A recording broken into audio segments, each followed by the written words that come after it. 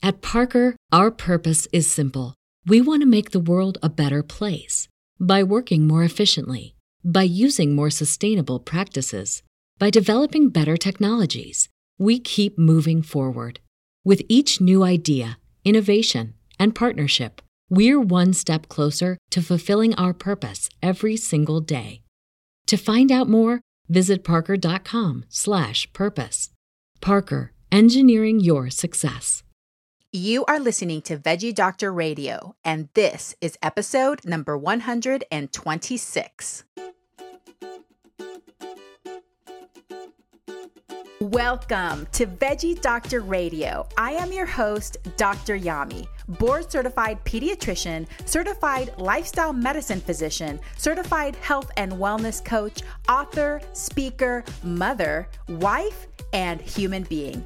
I passionately believe in the power of diet, habits, and mindset in sparking and sustaining well-being and joy in our lives.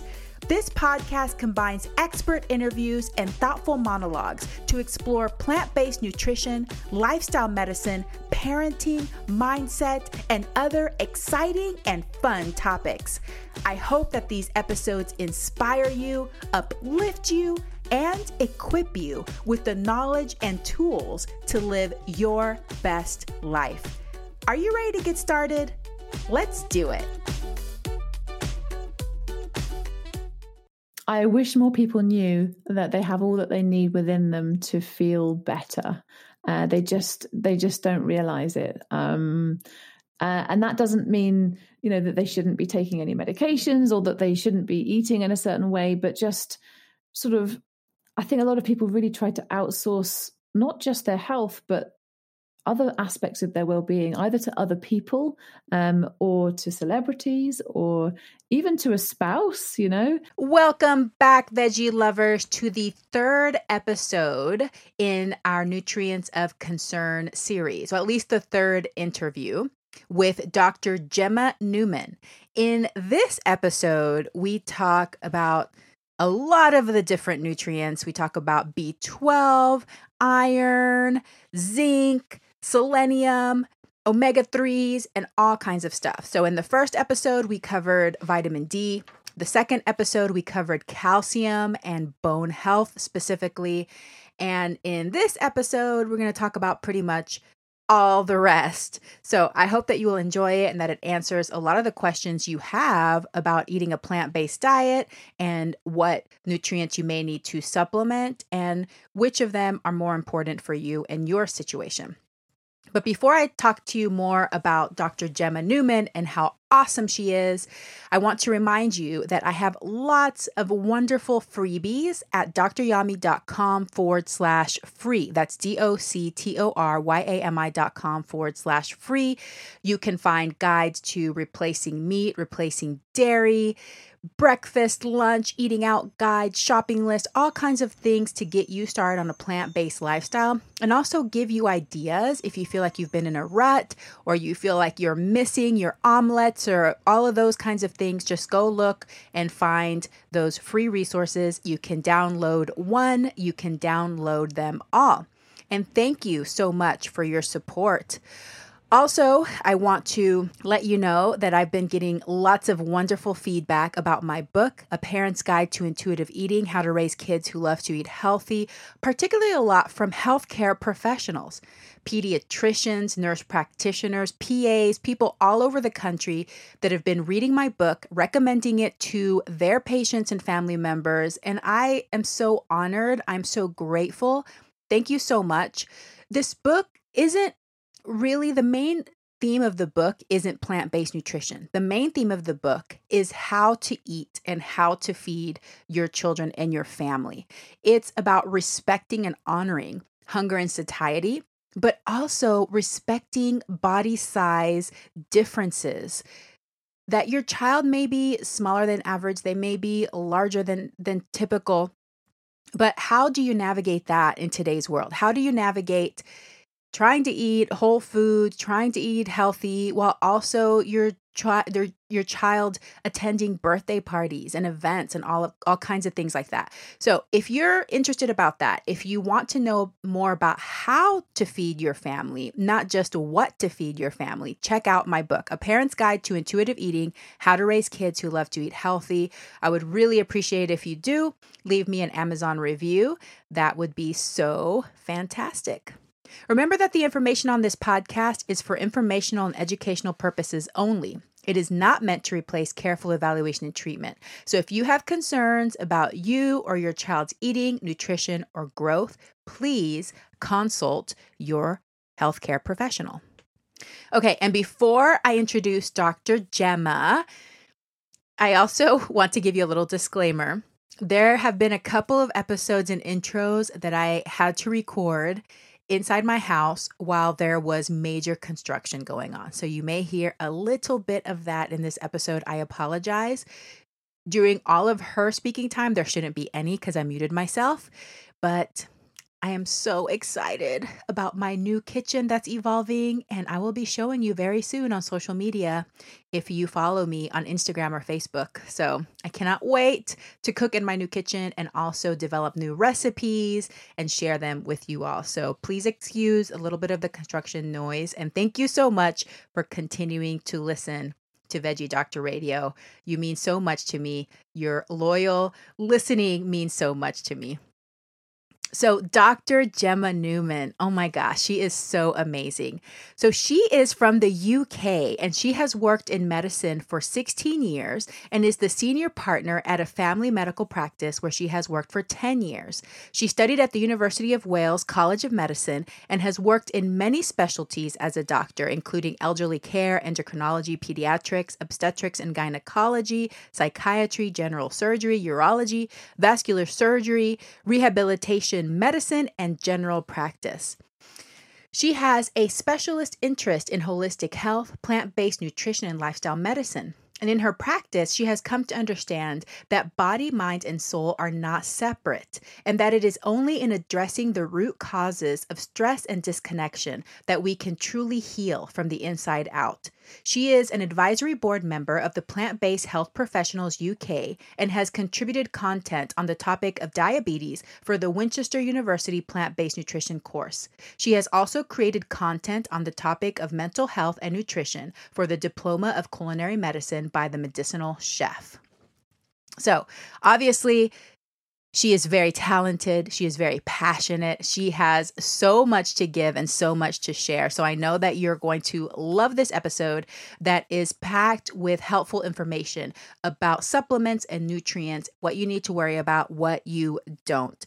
So I hope that you really enjoy this episode. And also, please get signed up to Dr. Gemma Newman's newsletter because she will have a book coming out by the end of the year.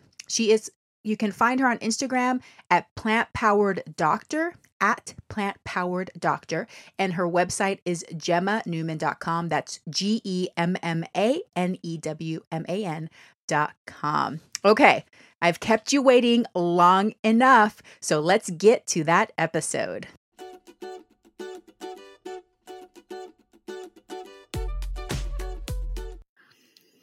Dr. Gemma Newman, this is such an honor and a pleasure. Thank you so much for joining me on Veggie Doctor Radio today. It's my absolute joy and pleasure to join you as well. I was honored to be invited. Awesome. Well, this month we are talking about nutrients of concern on the podcast. Already had an interview about vitamin D and calcium and bone health. So now you get to help me cover all the rest. Wow, thank you so much. This should be exciting. But before we get into nutrients and vitamins and supplements and all that, I want to know about your plant-based journey. Tell me how you got here.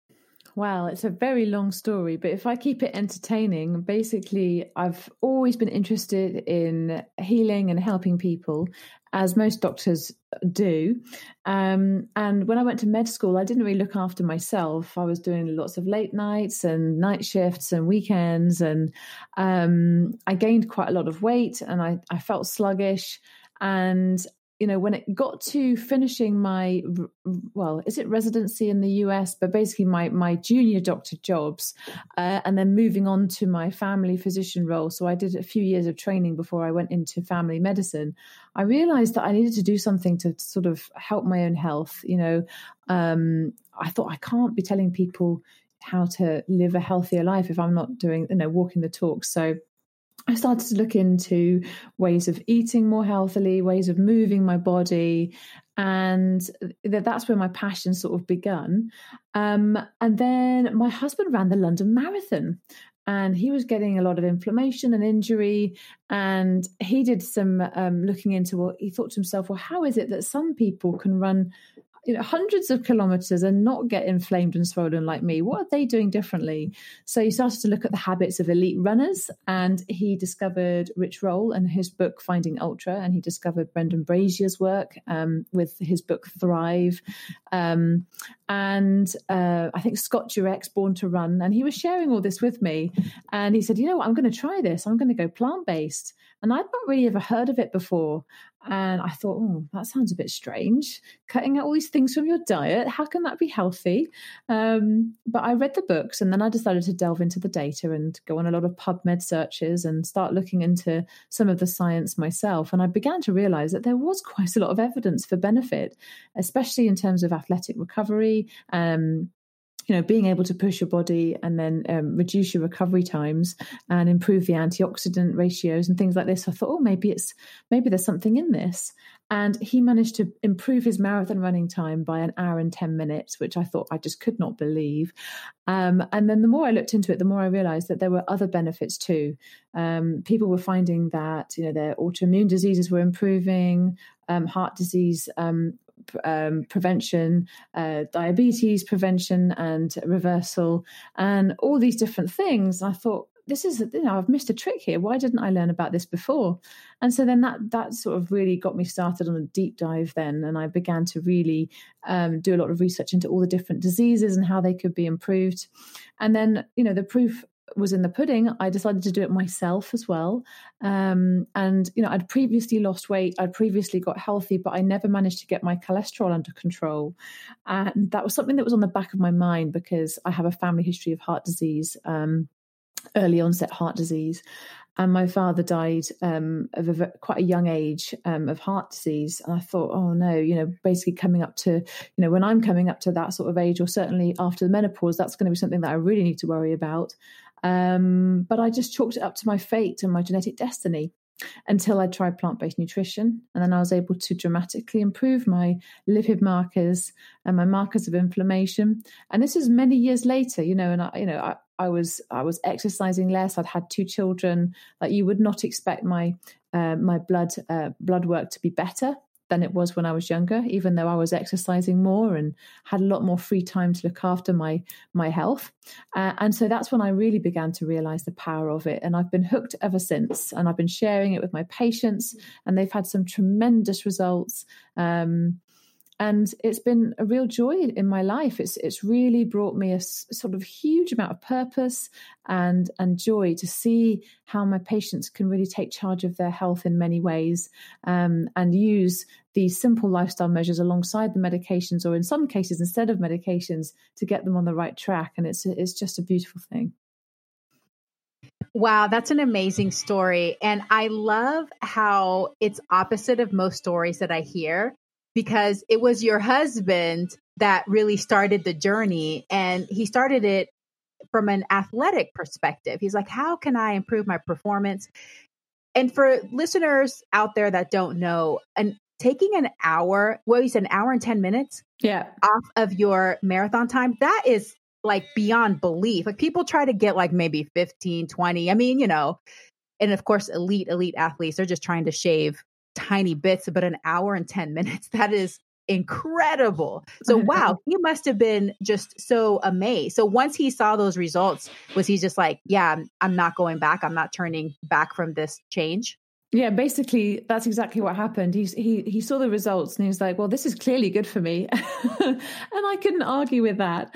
And, for me, it was more of an emotional transition because I hadn't really appreciated those physical benefits. And I didn't have the obvious physical gain that I thought at the time would help me. So for me, it was more an idea of, how is this going to fit in with family life? How is this going to fit in with what our children will eat? How will we fit in with our friends?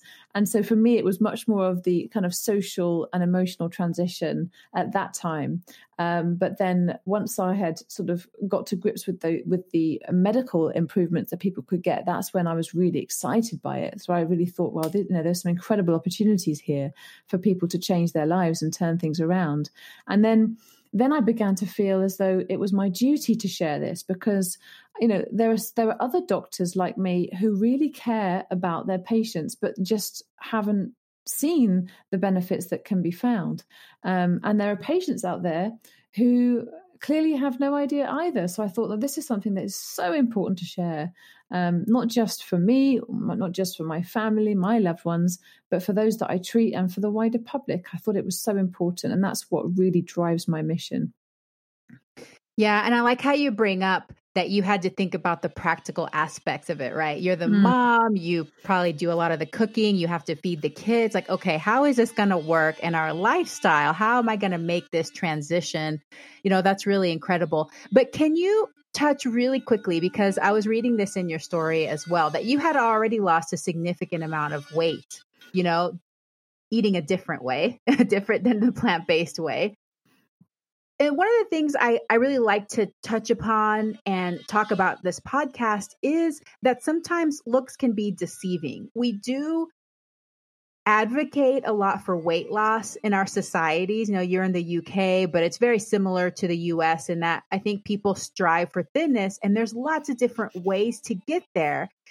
But sometimes what we see on the outside is not necessarily what's on the inside, because you still had high cholesterol. Was your cholesterol high enough that you were needing medication for it? Or was it just kind of like one of those watch and wait sort of things? Yeah, so you're absolutely right. There are so many ways to lose weight, and there are so many ways that people, again, try to do things like reverse their diabetes. And for me, I didn't realize that my cholesterol was raised until after I'd lost a lot of weight, until after I had decided to transition more into an active lifestyle as well. So for me, it was quite a shock to see. And it wasn't high enough to require preventative statins because I hadn't yet had any kind of cardiac event, and I was hopefully a long way from having that. I was in my late 20s at that time, but it was still quite a shock considering that at that time my father hadn't yet died and it was only my grandfather who'd had an early onset heart attack. So, I didn't consider it to be quite such an immediate risk, but at the same time I was concerned because it was not the usual level for somebody who was in their late 20s, who was, a normal to low weight, who was exercising regularly, who had an otherwise very healthy lifestyle, non-smoker, almost teetotal, otherwise very healthy. So for me, it was at that point, I thought to myself, well, there is no other way for me to get healthy. Therefore, I just have to accept this.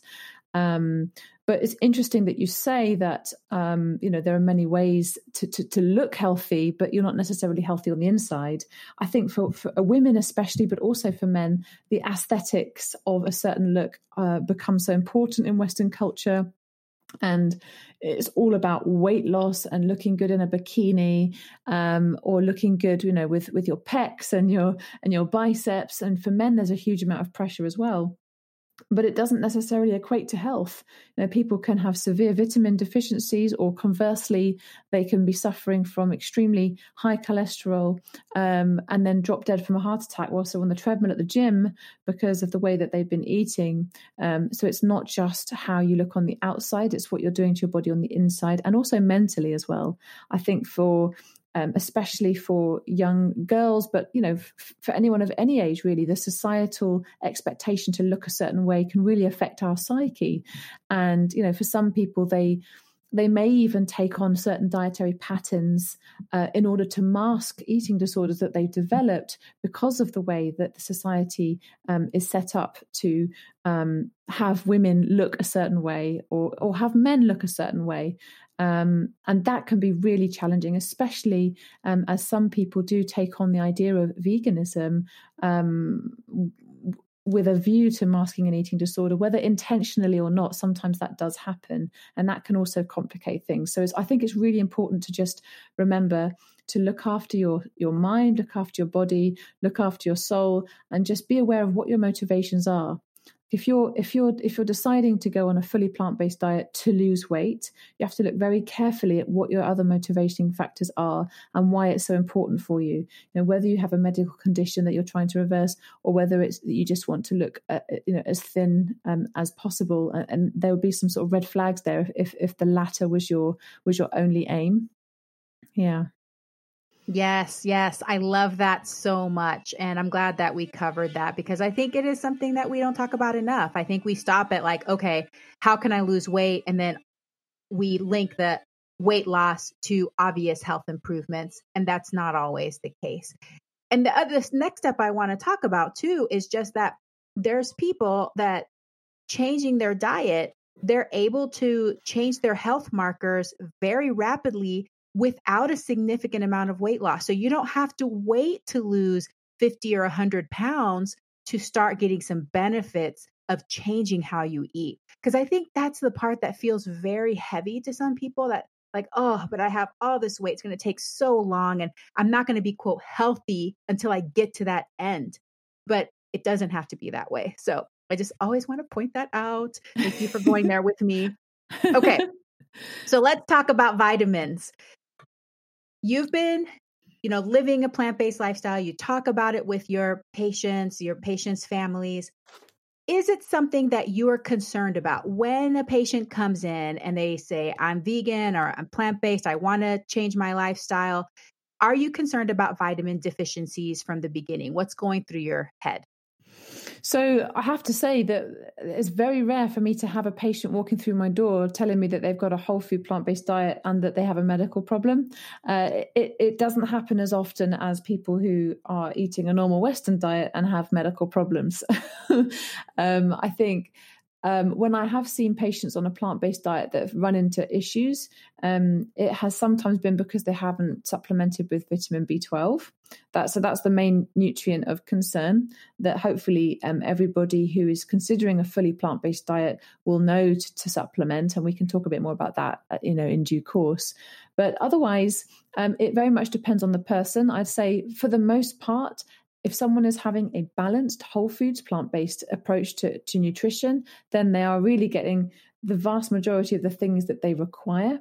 But everybody is slightly unique. It depends on your own gut microbiome. It depends on your sort of gut permeability. It can depend on your stress levels, the amount that you're able to get to sleep, if you suffer from insomnia, if you've had post-traumatic stresses, if you are unable to exercise for any reason. So I think that, there are bio-individual differences between people, but for the most part, if someone is enjoying a varied whole foods plant-based diet, then the main nutrient of concern, and I'd say the only one that is a real concern, would be vitamin B12. There are others that we perhaps need to be mindful of, or more mindful of, but then that would be true also of an omnivorous diet. So it's not exclusive to one dietary pattern.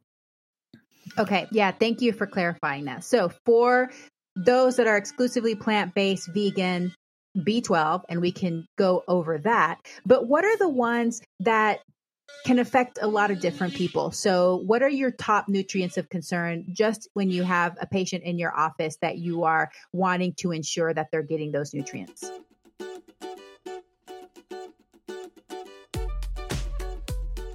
And now a word from our sponsor.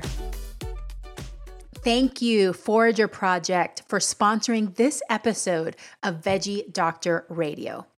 California crafted since 2013, Forager Project is an organic, plant-based, family-owned and operated food company, creating innovative, delicious-tasting product sourced from nature's finest ingredients: nuts, seeds, ancient grains, fruits, and vegetables. They make totally organic and 100% vegan yogurts, nut milks, sour cream, kefirs, shakes, and butter. And I've had their yogurt. It's creamy and delicious. And also what I love about it is that they don't have so many extra ingredients in there. Of course, it has the cultures, live and active cultures, and it uses simple ingredients like cashews, which are very delicious. This year, Forager Project has developed the Vote campaign because they are committed to help cultivate democracy. So for the next month, they have special packaging that is encouraging consumers to vote. They're passionate about creating healthy, organic, plant-based food, and they are equally passionate about nurturing a healthy democracy. And they believe that voting is the most essential ingredient needed to do this. So Forager wants to inspire you to get out there and vote and participate in your democracy. They have resources and information available for you at foragerproject.com/vote, or you can find them on social media at Forager Project. Cultivate democracy. Vote.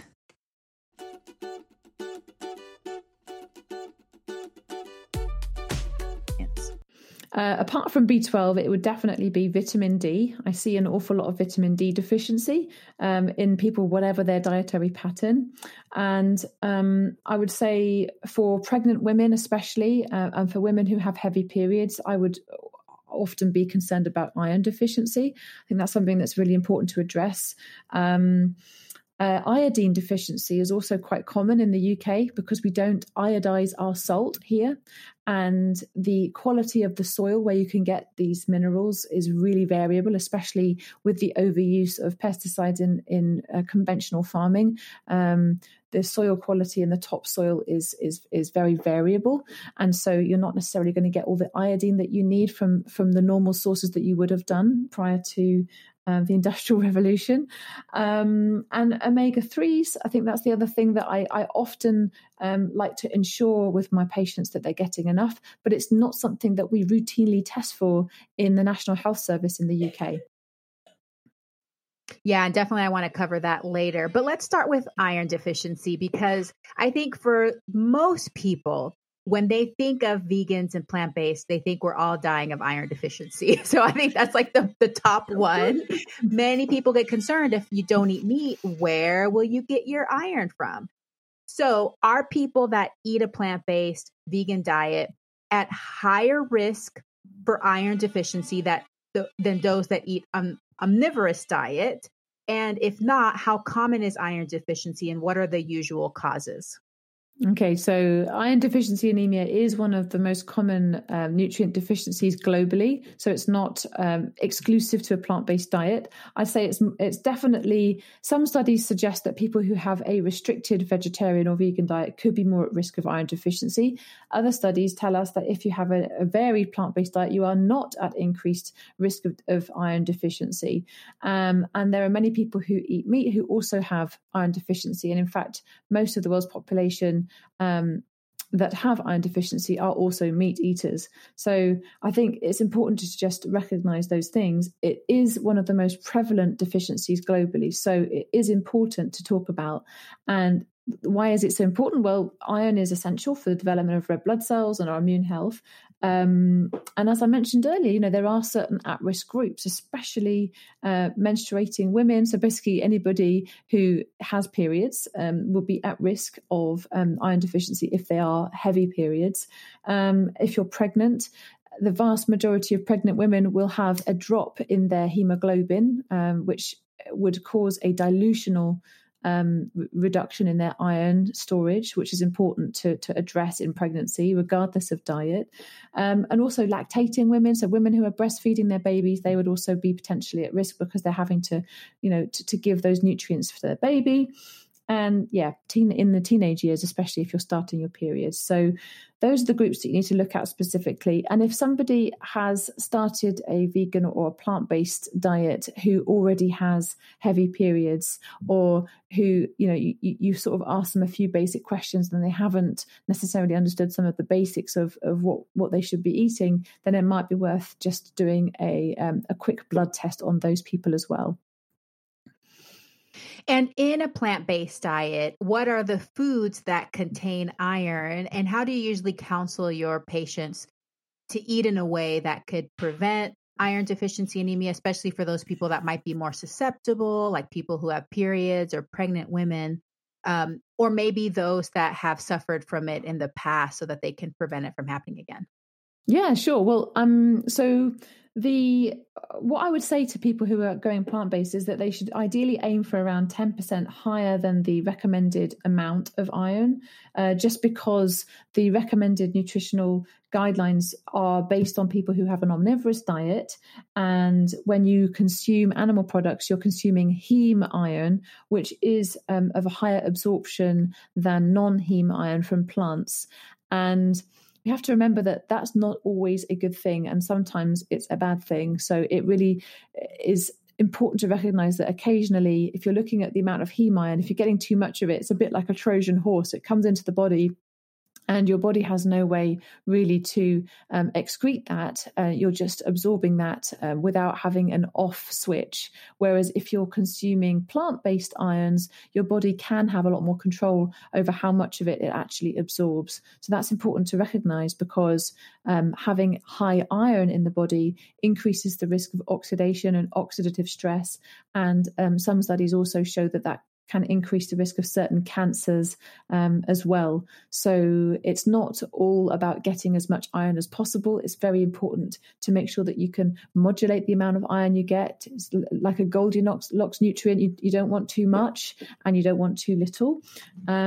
So I would suggest to aim for around 10% more than you would if you were eating an omnivorous diet. So for women who are having periods, it would be just under 50 milligrams a day, 15 milligrams a day. And for men, it would be 8.7 milligrams a day, just under 9 milligrams a day. And so if you're postmenopausal, you go back to the men's recommended amount, because you're not bleeding anymore each month. And there are a number of things you can get it from. So I like to tell patients, think of a BLT. So normally BLT stands for bacon, lettuce, tomato sandwich, right? But I like to help people to remember BLT actually stands for beans, lentils, and tofu. Beans, lentils, tofu. Beans, lentils, tofu, BLT, because they are iron-rich foods. And also you can include chickpeas in that as well, in the same category as the lentils. So just remember BLT, beans, lentils, and tofu. Seeds. So if you're thinking of things like sunflower seeds or sesame seeds as well, they're good iron-rich foods. Nuts are really important as well, assuming you don't have any kind of allergy to a specific nut. So peanut and almond butter, tahini is made from sesame seeds. So that's a great salad dressing, for example. Brazil nuts, hazelnuts. So think of nuts and seeds and the BLT, and you've already got loads of foods there that are iron rich. But also think about dried fruits as well, something that people don't necessarily think about enough. So things like figs and dates and apricots and other dried fruits are great sources of iron. And fortified foods as well. So fortified cereals, fortified breads, fortified plant milks, actually, in some cases. So you can check the packet and see. And also think of things like dark chocolate and dark green leafy vegetables. They're also quite good sources of iron, especially more so cruciferous vegetables. You can't really absorb so much of the iron from spinach because it's bound to oxalate. So if you're going for your cruciferous vegetables like broccoli and cauliflower and sprouts and things like that, that's going to be a better source. But yeah, those are my top tips for iron-rich foods. And then other tips, which I like to tell people, are to just make sure that they can maximize the amount of iron that they're actually absorbing. So you could have a small glass of orange juice maybe with your meal. so that you're having a high source of vitamin C, which is important for iron absorption. And also sprouting things like seeds and beans. If you're into sprouting, that's great because that can increase the bioavailability of the iron in those foods. Steaming green veggies also helps to improve the bioavailability in the gut of iron. And avoiding tea and coffee with your meals because the tannins in those can potentially interfere with the absorption of the iron. And so those are all good tips if you're thinking of maximizing the amount of iron that you are absorbing. And yeah, that's a good way to go. Yeah, that all sounds great. Another thing that I've read, I don't know how much you know about this or if there's any evidence to this, but that soaking your beans and your grains can also help with the absorption as well. Do you know about that very much? Yes, it's the same principle, really. If you're sprouting, essentially what you're doing is you're soaking them for a long time. Mm-hmm. So yeah, definitely soaking can help. And then if you want to go that extra step further and make them sprout, then all the better. But soaking is also worth doing, and then giving them a rinse as well. Yeah, sometimes if you soak too long, they accidentally sprout, even if you're not intending to sprout them. Exactly. I always like to soak my beans and grains overnight just for texture reasons. I started doing it mainly because I like the texture, how they come out when I soak them overnight. But then I read that there's other benefits for improving absorption. And I was like, oh, okay, good. 2 reasons then. Okay, so that sounds really great. Basically, and I always talk about, I'm a bean pusher. So I always talk about eating beans and trying to get beans in at least every day, if not multiple times per day. But I think sometimes people forget about tofu and how it's a bean, and tofu has all of these other benefits too. We talked about it in the calcium episode. The calcium set tofu also helps with, calcium intake as well. So that all sounds fantastic. Well, let's move on to B12 because that's definitely one that is a concern for people that are eating a plant-based diet. Where does B12 come from? And why is it that people that eat an exclusively plant-based diet may have difficulty obtaining sufficient B12? Well, B12 comes predominantly from animal products because it's made from microbes in the soil. And when you are an animal that's grazing, for example, on grass, then you're going to be eating bits of the soil and you're going to be drinking water that may contain those microbes. Hence, your body and your muscles will then contain the vitamin B12 that you have eaten. If you are eating animal products from factory farm, then they will have had their feed supplemented with B12. And that's the reason why you would be getting it from their muscles in that scenario. So basically, if you think about it, most of us in the Western world are in fact supplementing B12 through supplements. It's just that we're using the middleman of an animal product through which to eat that supplement, which is why it's important if you're on a fully plant-based diet to have B12 in a supplement or in fortified foods. Nowadays, there are a lot more fortified foods than there used to be. So it is potentially possible to get your B12 requirements solely from fortified foods. I don't tend to recommend it because I feel like it's something that is so crucial. We only need a minuscule amount, but if you're at slightest risk of not having enough, then that can be really difficult because it is a very important nutrient. So I'll just say, look, why not just take it in a supplement form? You can't overdose on it because it's water soluble. And so if you're taking a little bit more than you need, that's okay. And it's far better to take too much than too little in that regard. So, technically we only really need about 2 micrograms a day, which is a really small amount.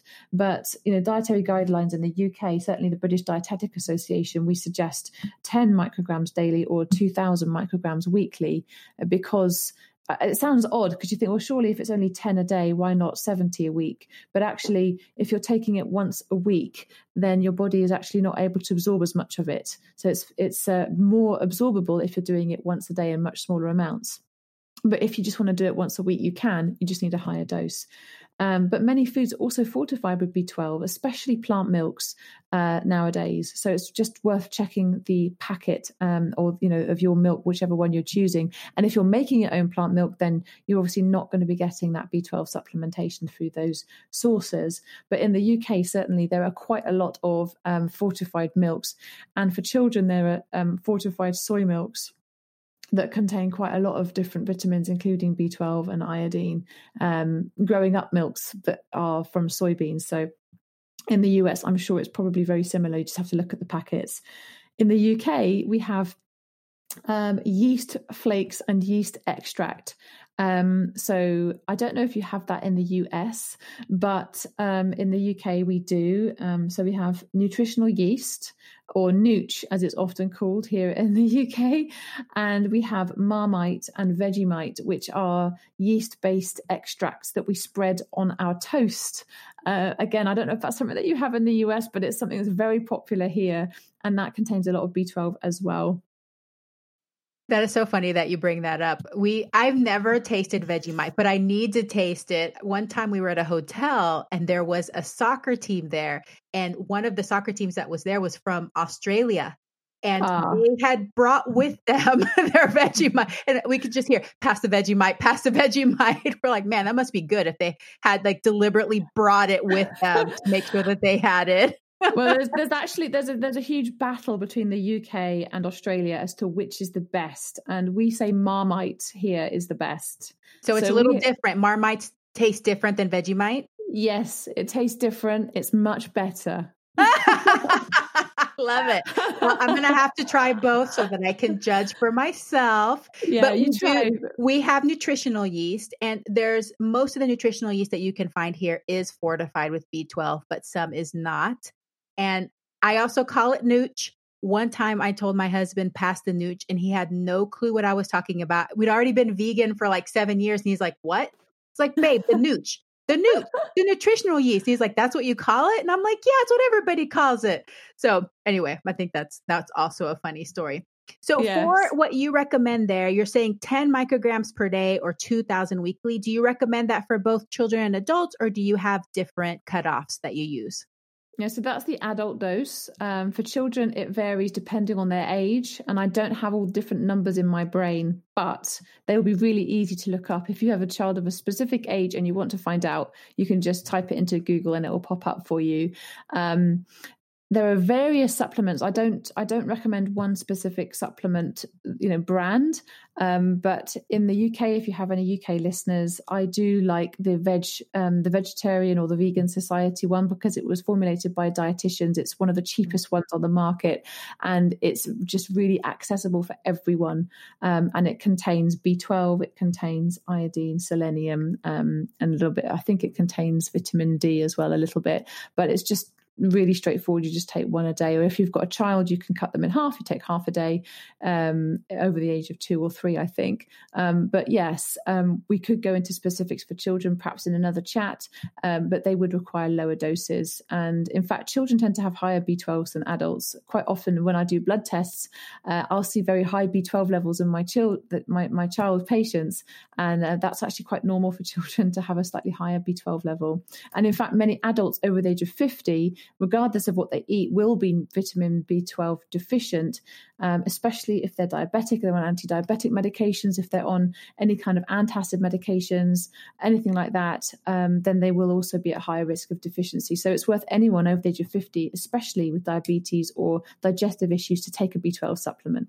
Yes, no matter what you eat, because you're absorbing less. And I also like how you brought up earlier that B12 is something that factory farmed animals have to be given. They have to be supplemented themselves. I know I hear the argument a lot that vegan diets aren't natural because you have to supplement the B12.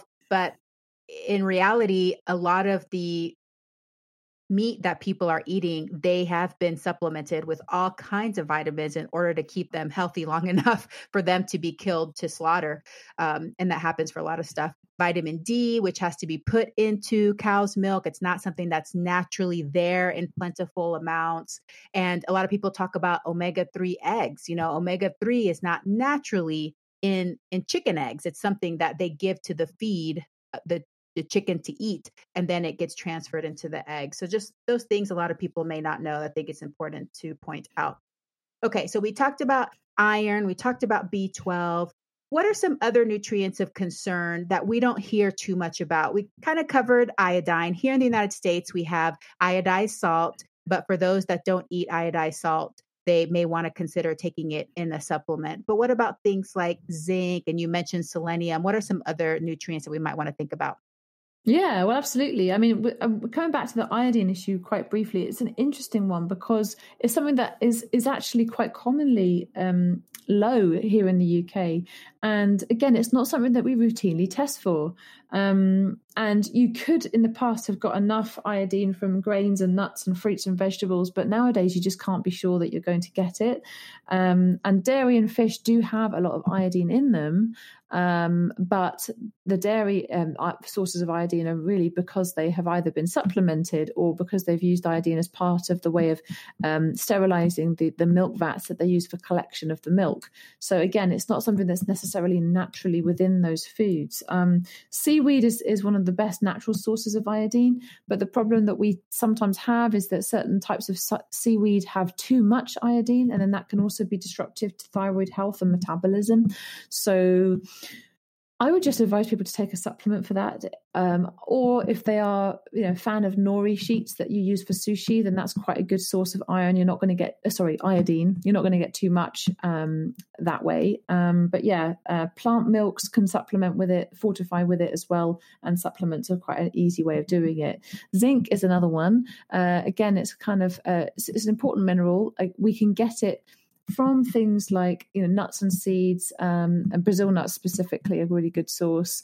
So if you're having a varied whole foods plant-based diet, you will get enough zinc, but you just need to make sure that you're having plenty of the nuts and the seeds and the legumes and the fruits and the vegetables. And if you've got a nice variety there, you should be able to get enough zinc.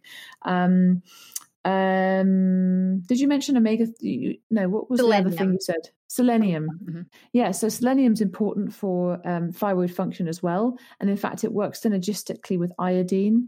And yeah, you can get that again from things like nuts and seeds and dried fruits and, all of those amazing plant-based foods. You just have to be aware to ensure that you have a varied diet. So if you get stuck in a rut where you're only having one type of food, so say you love your bean burritos and you're just having that all the time, you may not be getting enough of certain nutrients. So things like selenium and iodine and zinc, it's important to think, okay, well, am I getting enough of my nuts, or am I getting enough of my seeds? Am I getting enough of my fruits, my vegetables, and which types of fruits, which types of vegetables, making sure I've got all the colors of the rainbow that I'm enjoying, and you should be able to get plenty of these nutrients. Yeah. And I also think about people that may have significant food allergies. So there's some people that may not eat any nuts and very few seeds because they have so many allergies or other kind of digestive issues where they're trying to cut out entire groups. But what I generally say, if you're eating your fruits, your veggies, your beans, your nuts, and your seeds like you said, in abundance and variety, a lot of these little ones that we're talking about is not a concern. But once you start getting more restrictive, you're having other issues that are causing you to restrict, then it may be worth looking at and talking to a professional like a dietitian who'd be able to help you determine if you might be at risk for some of these other deficiencies. Now, one of the ones that I got asked recently that a lot of people have been talking about potentially a deficiency occurring is vitamin A. Now, I had never thought about that being a problem, but the argument is that in the plant-based world where you're eating the foods, you have an inactive form, the beta carotene, then you have to convert it.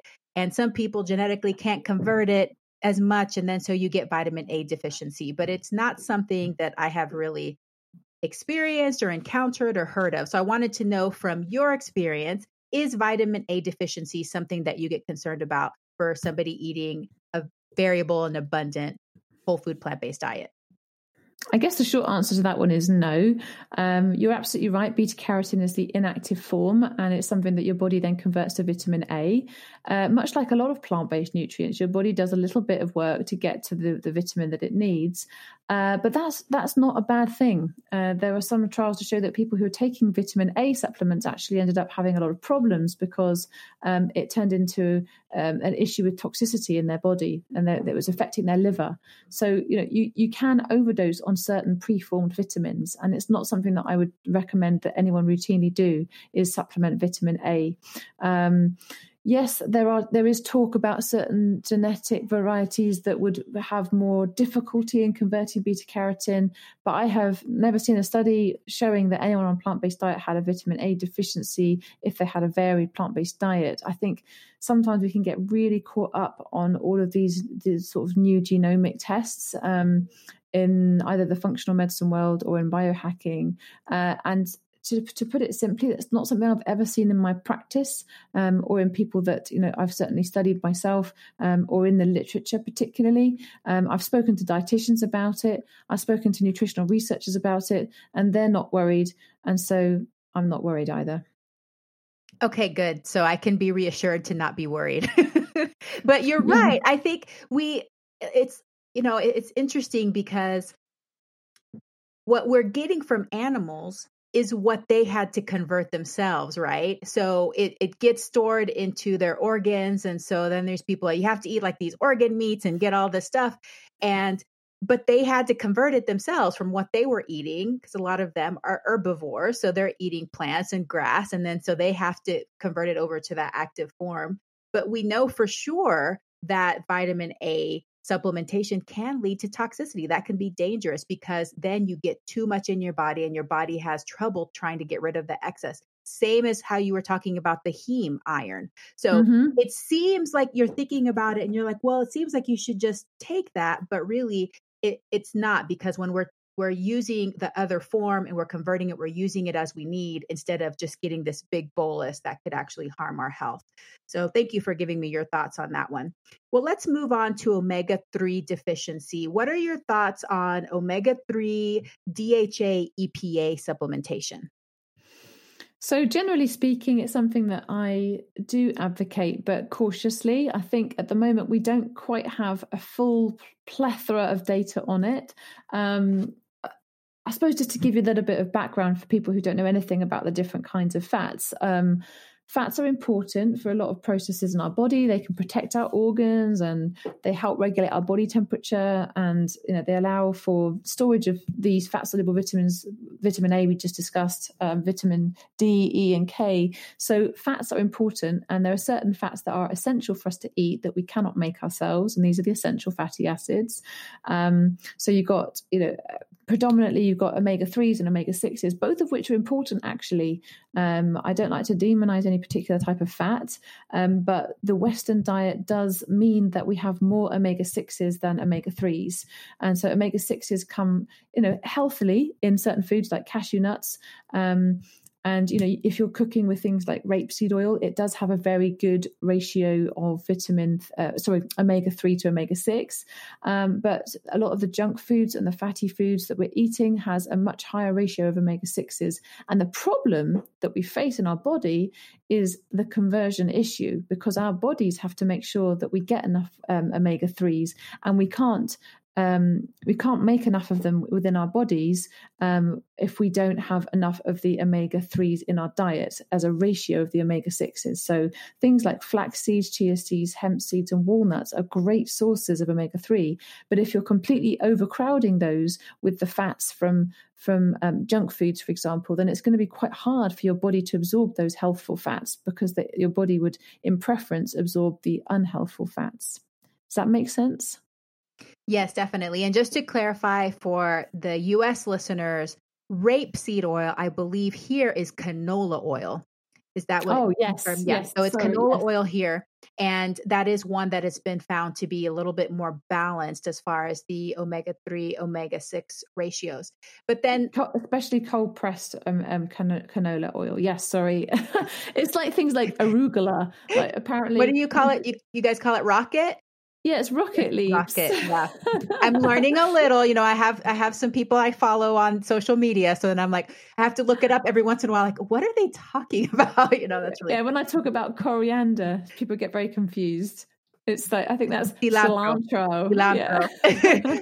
And I'm Panamanian, so I have to say it the Spanish way, cilantro.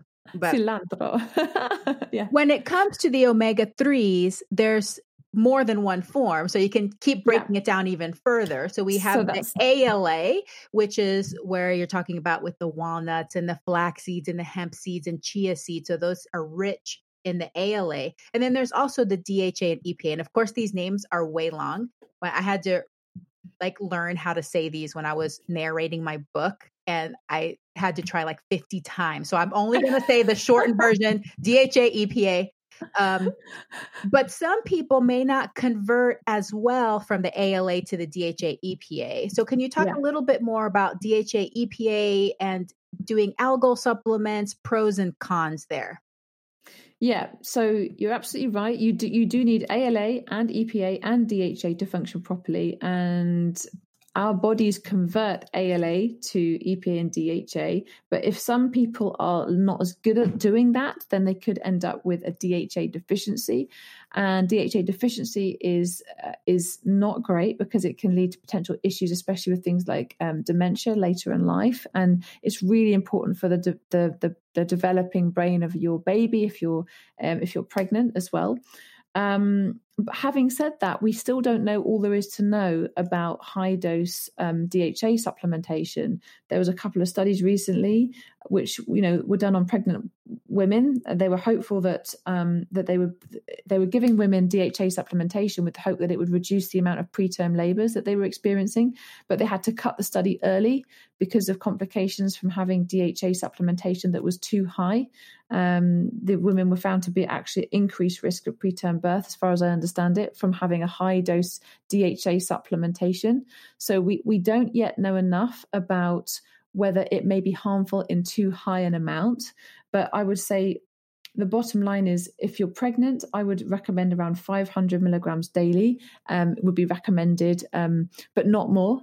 I think it's something that you shouldn't feel confident to just have too much of. I think it's important to just stick with the 500 milligrams daily, because we don't yet know whether there's going to be other complications in the future from having it. There are some studies to suggest that there may be slightly increased risk of prostate cancer with fish oil supplementation in older men. And we don't know why that is, whether it's something intrinsic to the DHA or whether it's actually something to do with the fact that our oceans are fairly polluted now with heavy metals, dioxins, PCBs, microplastics, and of course the liver of the fish that you get from your cod liver oil capsules may contain some of those things, as well as the beneficial DHA, EPA, omega-3 fatty acids. So there's still quite a lot to unpick. I would say the bottom line is a lot of dietitians tell us that flax seeds are a pretty good source of ALA, which is one of the main subtypes of omega-3 for people who have a plant-based diet. And they're a pretty good superfood in other respects. They help reduce your blood pressure if you have issues with heart disease, and they're generally very healthy for other reasons. So having a tablespoon of ground flax seeds a day, whether you're sprinkling it in your breakfast or whether you're mixing it in with a stew, it's not something that would denature with heat, although ideally you would not keep ground flax seeds for more than about 3 months, because then it can oxidize slightly then, and you're not going to necessarily get the same benefits. So you either freshly crush it yourself, or if you buy it from a shop, you don't keep it for more than about 12 weeks or so. You've got to use it every day.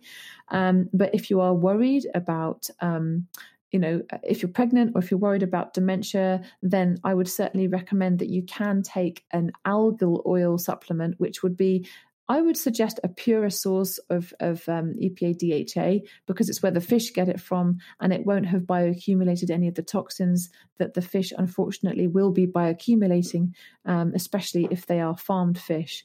So there's not a definite guidance on that right now. But if you want to be cautious, then I would suggest probably 500 milligrams daily of algal oil. Perfect. Yes. And that's really the only population where there is a formal recommendation, is pregnant women and also lactating women to supplement that DHA. But I agree. I feel like right now I'm recommending for my plant-based and even my non-plant-based families, because I feel like in general, I'm a pediatrician, so I only see children. In general, most children aren't really obtaining the DHA EPA source on its own, even when they're omnivorous, because they're not eating a bunch of seafood anyway. But either way, making sure that you are getting that ground flaxseed or walnut or chia seeds or hemp seeds, because they are health promoting. And if you're getting that most people are probably converting enough, but we just don't know. Are you testing omega-3s in your patients at all? No, it's not something that we do in our National Health Service here. I could get hold of some private blood tests for people if they wanted, and we could do it that way, but it's not something that I would routinely do. I did read some studies to say that people who have a plant-based diet are actually better at converting, which is interesting. I think that this is something that does require more research. And obviously when we know for sure what the actual conversion levels are in certain populations of people, then we perhaps feel more confident. I know there are many people in the world who haven't eaten fish, populations of people who haven't eaten fish for generations, and they don't have DHA deficiency or increased risk of dementia. So it's something that I think is worth looking at in a more broad sense, and just sort of using perhaps a bit of common sense until we have a bit more data. Absolutely. Yeah. And definitely we do need more information on that, but that's where we are now. So thank you so much for your thoughts on that. Well, this has been great. I want to know a little bit more about you. So what do you wish more people knew about anything? It could be about nutrition. It could be about any other thing. What do you wish more people knew? I wish more people knew that they have all that they need within them to feel better. They just don't realize it. And that doesn't mean, that they shouldn't be taking any medications or that they shouldn't be eating in a certain way, but just sort of, I think a lot of people really try to outsource not just their health, but other aspects of their well-being, either to other people or to celebrities or even to a spouse. I will only be happy if X, Y, and Z. I cannot find happiness within me because of X, Y, and Z. I wish more people knew that they are absolutely beautiful inside and out, and that they have all that they need within them to start feeling better and to start that journey of improvement. I just wish more people knew that. Oh, that's beautiful. I love that so much. And it's true. I feel like, and different personality types may approach this differently, obviously, but I think a lot of us are always searching for something, for that magic something, right? Like the magic pill, the magic cure, the magic something, when we're not necessarily just looking at our diet, our lifestyle right now. What can we do right now? Instead of always looking out there for the salvation, and that's true. And I think also the internet's just way too big and there's too much out there. So it makes you feel like there's got to be something I'm missing about something, but you're saying is just go within. You probably have everything you need right here with you already. That's such a beautiful message. Well, what personal habit are you most proud of? How did you develop it and how do you maintain it? Wow. I think, what am I most proud of? That's something I haven't really reflected on too much, but I would say I'm proud of the fact that I am very grateful for my life. And I think gratitude is really a key foundational aspect of feeling good, because if you are feeling as though things are not where you want them to be, even if they're not always where you want them to be, it can also lead you to a real sense of wanting in your life and a feeling that you're never going to get what you need and what you want. And so for me, just that daily waking up and saying thank you for what I have and for who I have become and for the challenges that I face, it really helps me to remember all my blessings. And that's something that I am proud of, because that's something that sometimes it can be quite challenging to do. We live in a culture where we're sold, and everybody has to buy. And, you're told that you're not good enough. You're told that you don't have what it takes to be happy. And actually, there are so many blessings in our lives, each and every one of us, that it is quite hard sometimes to see the wood for the trees. So I'm proud that that's something that I always really strive to remember. I suppose practically speaking, I'm proud to be somebody who is plant-based. That's something that, that took a transition for me. That took me a little while to get to, but it's something that I feel pleased that I am, that I practice that way of life. Yeah. That's my two main things I would say that are consistent. I do have a meditation practice, but I can't honestly say that it's consistent, that I do it every single day. So yeah, the gratitude piece is definitely the main thing that I'm really very, very happy with and that I like to continue. Yes. And that actually comes up quite a bit when I ask guests. And I really do believe that this gratitude practice is something that's present in all of the happiest people, all of the people that are feeling peace and they're just feeling stable and, happy and joy in their life. That gratitude is such an important piece. And it's free, right? Like we don't have to buy it. It doesn't cost you anything. Yeah. And so it's always a good reminder when we're just getting, just sucked into life and just overwhelmed and this problem and this problem and this problem. There's always something that we can be grateful for. And when we start practicing those little episodes of reflecting on our gratitude, we're going to be able to harvest, we're going to be able to sustain our own joy. So thank you so much for reminding us about that. Oh, and thank you for summarizing it so lovely. It's really nice the way you said that. Gemma, you are such a treat, so brilliant, and it's been so lovely talking to you. I know that my listeners want to get in touch with you right away. So how can listeners connect with you? Well, they can come and say hi on Instagram. So I am Plant Power Doctor on Instagram. They can come to my website. I've got a lot of information on my website. So if you are curious about plant-based eating and you want to learn more about how it fits in with things like heart disease or diabetes or pregnancy or raising kids, I've got a lot of information on there. So head over to gemmanewman.com. You can also get to the same website at plantpowerdoctor.com. And you've got all my other contact details on there. I have a book coming out later on in the year or in January, I think. So do sign up to my emails for updates, which you can get to from my website, and I will tell you all about that. And yeah, it'd be lovely if you wanted to enjoy the book too. Do you have a title yet for your book? I do, but I haven't officially been told by my publisher that I'm allowed to talk about it. So you've got the scoop. I won't force you then, but super exciting. Can't wait. I know that's going to be fabulous. And just for the listeners out there, Gemma's website is top notch. It is professional. It's beautiful. And she's got a bazillion resources on there. I haven't had time to explore all the things, all the offerings you have. So if you're looking for information on whatever topic, just go there and see if you can find it. So gemmanewman.com or plantpowerdoctor.com, Instagram, plantpowerdoctor, and sign up for her email list because we want to read that book as soon as it comes out.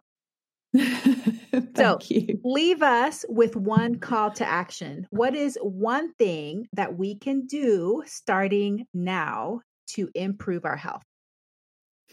Oh my gosh. Well, now you've made me think of two things, because the first thing was it's always gratitude and love. So start your day with gratitude and love, number one. But I think sort of taking an overview of our whole conversation, I think just trying to have 1 tablespoon of flax seeds a day, just try and do that, because that will be a great start. That will give you all the omega-3s, and that will give you a lot of great heart healthy benefits. And it'll just get you thinking a little bit more about how to incorporate these things into your life. And it's quite an easy win. You don't have to do too much thinking. You can bake with it because you can make it into a flax egg, or you can just have it, as I say, on your breakfast, in a stew, in a curry, anything you want, and it's done. So if you could just remember to do that one thing and do it with gratitude and love, then you're all good. And you can wrap it up all into one package. So whenever you're grinding your flaxseed or you're putting your flaxseed, I like to put it in my oatmeal. It's really yummy in oatmeal. Then reflect on what you're grateful for and who you love and who you want to send love out into the world. Yes. Fantastic. That's what I'm going to do tomorrow. Yay. Okay. We're going to do it, everybody. Ground flaxseed with gratitude and love. We can do it. Dr. Gemma Newman, this has been so fantastic. Thank you so much for giving me an hour of your life. I appreciate it. It's very generous of you. And I hope that you have a very plantastic day. Oh, thank you so much. And you, Yami. It's been fantastic. Veggie lover, I hope that you loved today's episode. Will you take a second and do me a huge favor? please subscribe to my podcast so that you never miss an episode. You're the reason I'm here, and I want to share it all with you. Thank you for listening, and have a plantastic day.